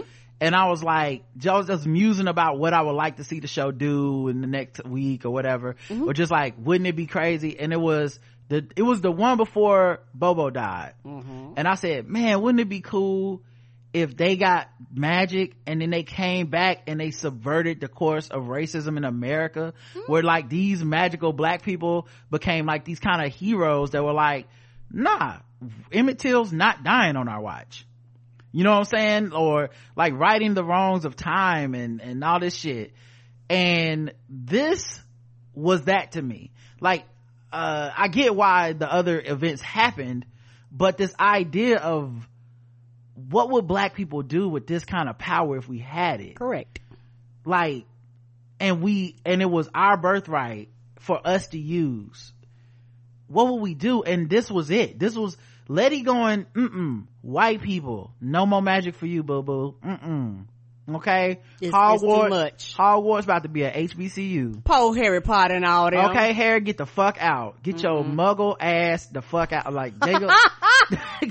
Is Hogwarts about to have motherfucking Omega Psi Phi up in that bitch? Come on. Alpha Kappa Alpha gonna be in that bitch. They gonna be flying up in the air and shit. They gonna be ski weeing at the motherfucking the tournament with the brooms and shit. Come on, they're gonna be ski weeing in the air. I am here for it. Right.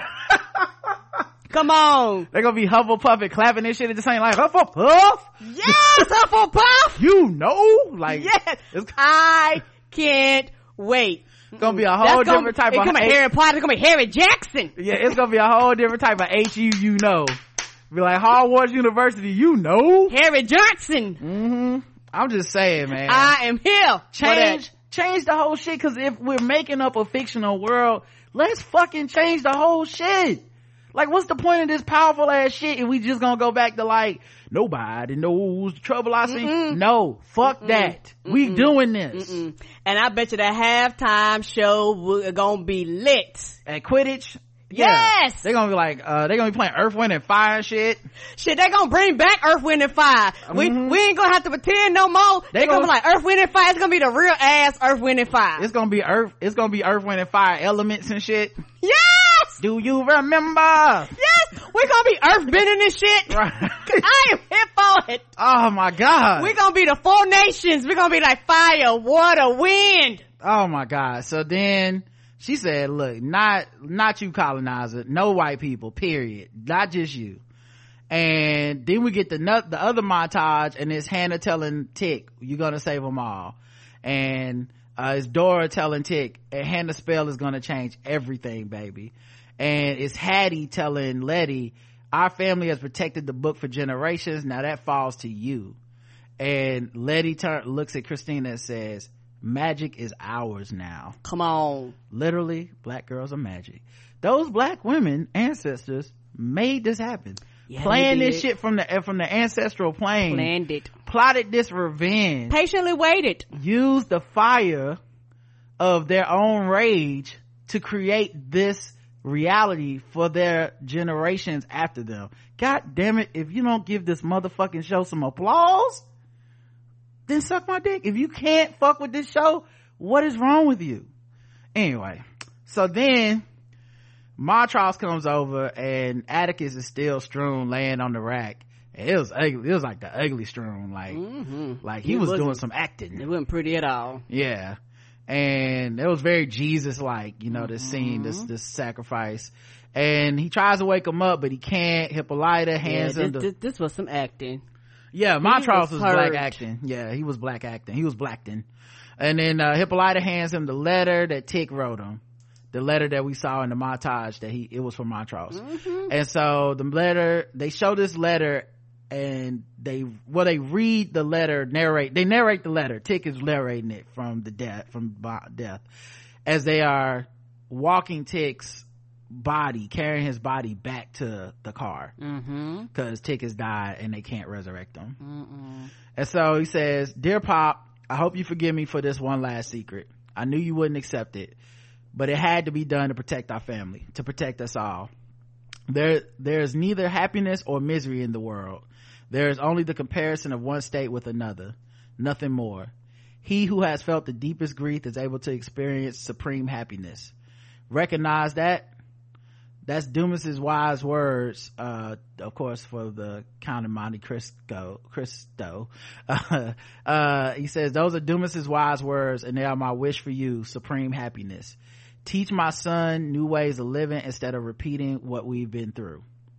As little George's grandfather, you have a second chance to be the father you always wanted. Don't waste it. Love, Tick."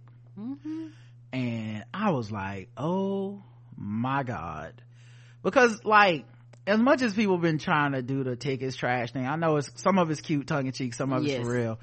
But I think it was because the show kind of set it up to where, because I always believe in, like, balance, and they set it up for this moment, for this sacrifice, for his, like, because up until this, it had really felt like a lot of, they were all flawed characters in their own ways. They all did hypocritical things and shit.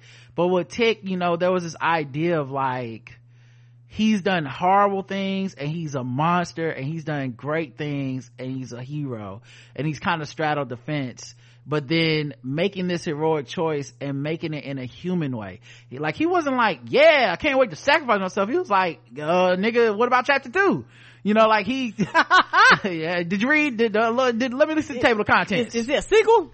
Like, and then seeing, like, the cyclical violence in his father and his life, and when he realizes, like, you know, in the montage you see him hug, when he realizes that the abusive monster that his father was to him was because his father had an abusive monster for a father, and that he was leaving his child in the care of this man to go, this is your chance to get it right. Like, I've watched, almost like a redo. Yeah, I've watched you grow, I've watched you change, I've come to understand your pain and what you went through. I see the humanity in you. You know, you lost me, but that doesn't mean you lost a chance to be a father.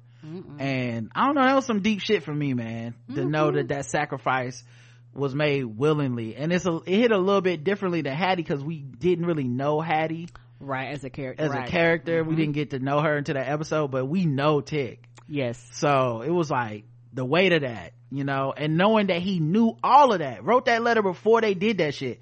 He knew all of that going in. Like, when he was telling his father it's just one possible he knew, like, it's not one, I'm going to die. Yes. The key is, will my death be in vain or not? Right. And so, wow, I just thought that was amazing. So then they carry Tick's body away, they cut back. Now this is when the show went from A to A++.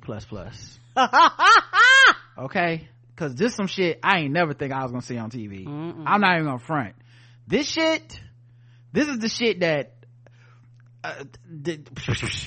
that when people, like, if someone wrote this scene to start the show, like, this is our last scene of the show, I'm like, HBO not about to green like this. Like, y'all gonna get out my office. I thought y'all was serious about making this show. They never gonna let this happen. So we cut back to Christina lying under the rubble, and King the Black Shoggoth arrives, as does Dee, and Christina sees Dee, and Dee still has her jacket over her arm, and she's like, help me, like, help Dee, you know, can you help me, Dee, please, da da da. And Dee says they still haven't learned. She takes off her jacket, revealing one arm is a robot arm. Yeah, Hippolyta had her 3D printer in there for that baby, and she made her 3D arm. That must have been what them beeps and bops was when she walked in Come that on. room. She and was then like, I know the future. And in the montage when Tick was talking to her and she was washing blood off her hands, it must have been after that arm surgery. Yes. So she had a motherfucking cybernetic Terminator arm, and she leans down over Christina after saying they still haven't learned. And of course this now means that she's the woman from the future that Tick saw in the hood, that pushes them back through the portal, which means, because she did read the book, but that also means she understands and knew what she was doing when she gave him the book, the Lovecraft Country book, in that portal. So another just dope moment, you know. So then she leans over Christina and she takes her robot arm and she chokes Christina to death, bursting her entire neck bloody, and King howls at the moon in the night. The end.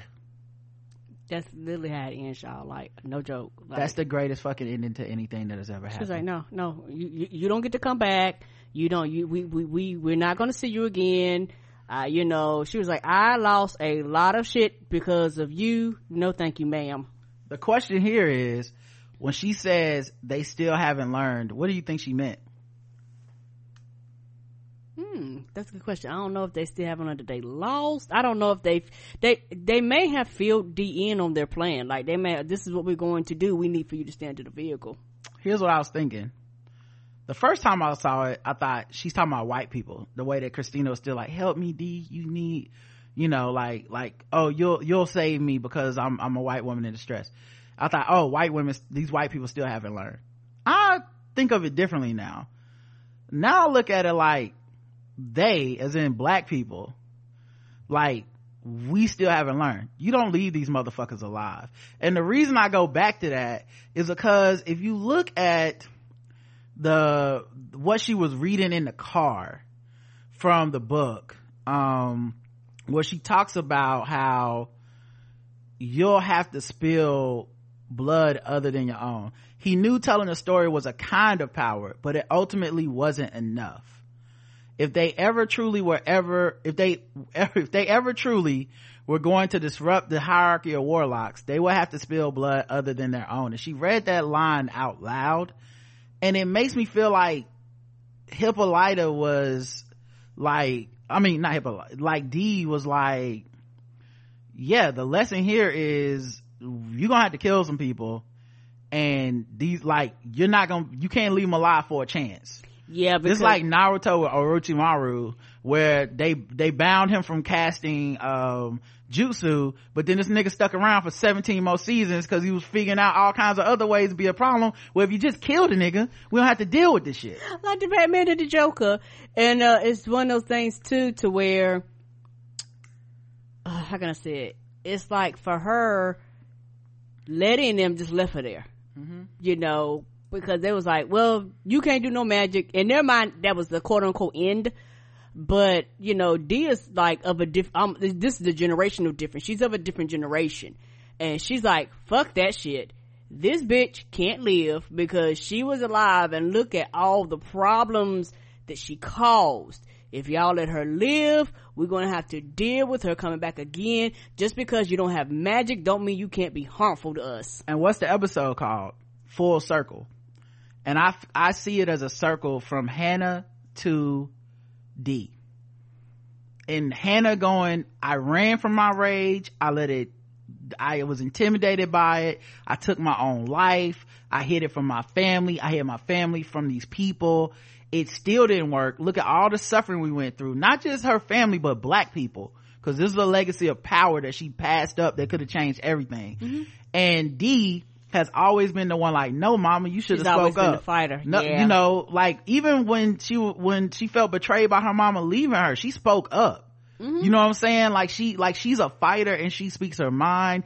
And I think she's paid so much of Dee experience in this series has been her paying for the mistakes of the generations before her and them coming up short, right? And I don't mean that to blame those generations. I'm just saying, like, the cautiousness of their approach led to her suffering. Yes, because you have to go back and look.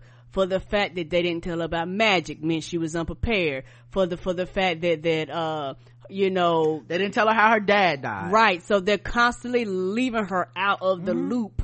And they only brought her in because they literally had to bring her in, and not because they wanted to bring her in. And she's the kind of child that would have embraced this and been empowered by this and took to this, and it actually could have been more helpful. Right. She's the fruition of their dreams, and yet their own kind of ideas of what saving her would be, their ideas of morality, were holding her back. Yes, and also it's one of those things, and I know parents don't mean any harm by this, but you can be so protective and dismissive at the same time. They were quote unquote trying to protect her, but when she came to them because she didn't understand, they dismissed her. When she was, hey, there's something not right. Everybody, all the adults around her had something else to do, including her mama, had something else to do. Nobody actually had time for her. And I really like that she did this on her own. Like, it wasn't like her mom said, now let's go kill Christina. Like, Dee's just like a different breed. She's like, I know these niggas not gonna get the job done. And she showed up by herself, took off her jacket, and was like, yeah, I don't know if you're gonna figure a way out to get magic back or not, but guess what? We ain't gonna have to worry about that. Yeah, it might be another way, but it won't be through you. Right. Like, literally catch Dee's hand, because come on, Dee's hand, catch Dee's hand, because it's choking the motherfucking life out of your ass. And now we're done. Roll credits. King, let's get out of here. And now all I want for season 2 is a spacefaring adventure of time traveling Dee with a black Shoggoth and a cybernetic arm going around doing shit in space. Okay, that's all I want. I would love that. Now that I'm here for. Because the title of the comic she even had like a name, like Astri or something like that. Like it was Orinthia Blue and Astri on the cover of the comic book. So I see her and her mama going around. I'll watch it. I would the whole series of that. I'll watch 10 episodes, no problem. Okay, let's get them made. You know, but I don't know if they're gonna do a season 2, but this show was so brilliant. I can't do anything but sing its praises. It was so smart. It was so, it became a show that I went into and was like, oh, I kind of hope it's good. And even if it's not good, we'll have fun just talking about this black ass shit. To now I'm just like, oh, I will fight you. You know what I mean? Like, y'all motherfuckers were wrong to shit on this show. And you know, it's the internet, so ain't nobody gonna apologize. No one's gonna take it back. They're gonna act like, you know, like we're crazy for loving this show. But nigga, I ain't no coon and I ain't crazy. This shit was good. It was very, very good. And you told me to remind you of this. Yes, I want to remind you, go all the way back to the very, very first episode. When people watch the first episode, particularly people like me who did not understand, they literally ran you through the whole series in that beginning montage. Taking the war, him fighting, the nine tails, the baseball. Like, if you really actually pay attention to what they showed you at the clip right before he woke up, it was literally the whole series wrapped up in a short montage, but it made no sense because you hadn't been on a journey. So you didn't know these things were going to come to pass, but it was one of those things where they like literally the whole show is a full circle. Here is literally a snapshot of the show in quick segments, because like I say, the beginning you like, the fuck, okay, it's a dream, but actually the dream was the reality, the chaos, the not knowing what's going on, you know. And so for me, as I think about it, it was like, oh, this show actually made perfect sense. I didn't even see the Nine Tails. I do gotta go back and watch that. Remember he was there with and she looked kind of like a Martian. She was pink and she was I remember she was that was the actress that played Gia, by the way. Okay. That played the Queen of Mars. No, I didn't know. But I didn't even see the Nine Tails. I gotta go back and watch it again because I missed that detail. But yeah, everything, the Jackie Robinson thing, all that shit is right there in the opening credits. Yes, but if you go back and you rewatch the beginning, it is literally a short, almost like a chaotic recap. Full circle, like the episode said. Right. And the thing is, man, it was so thoughtful. To dismiss it as thoughtless is heartless. And yes. I'm really disappointed in the black people that did the hit jobs for the white publications like the New York Times and shit by writing this, you know, really fucked up shit about this show, not giving it a chance to grow or blossom at all, and assuming that it would end badly and not be good. And I really think less of them for doing that. Like there was a way to say it's not for me, but without trying to assassinate the show and assassinate the fan base of people that are thoughtful people. You listen to what we did, 10 episodes of recaps where they're thorough, they're thoughtful, they're entertaining, and clearly the show is thought about with intention. And I dare anybody to fucking say different. You can say it was above me, you can say it wasn't my type of shit, because we're at a point now with black art, it ain't gotta be for every type of black person. Right. This is like, hey, look, you like anime and fucking nerdy sci-fi shit and that's what you into, magic and shit, hey, we got you. Okay, you don't watch Buffy and fucking Star Trek and fucking Quantum Leap and Rick and Morty and all this, you don't watch all this shit, you don't watch Naruto, well then guess what, here's something just for your type of black ass, and that's fine. Right. That's fine. And like I said before, and I continue to say this, because people have a FOMO, you have a lot of people who literally watch this shit and this is just not their jam.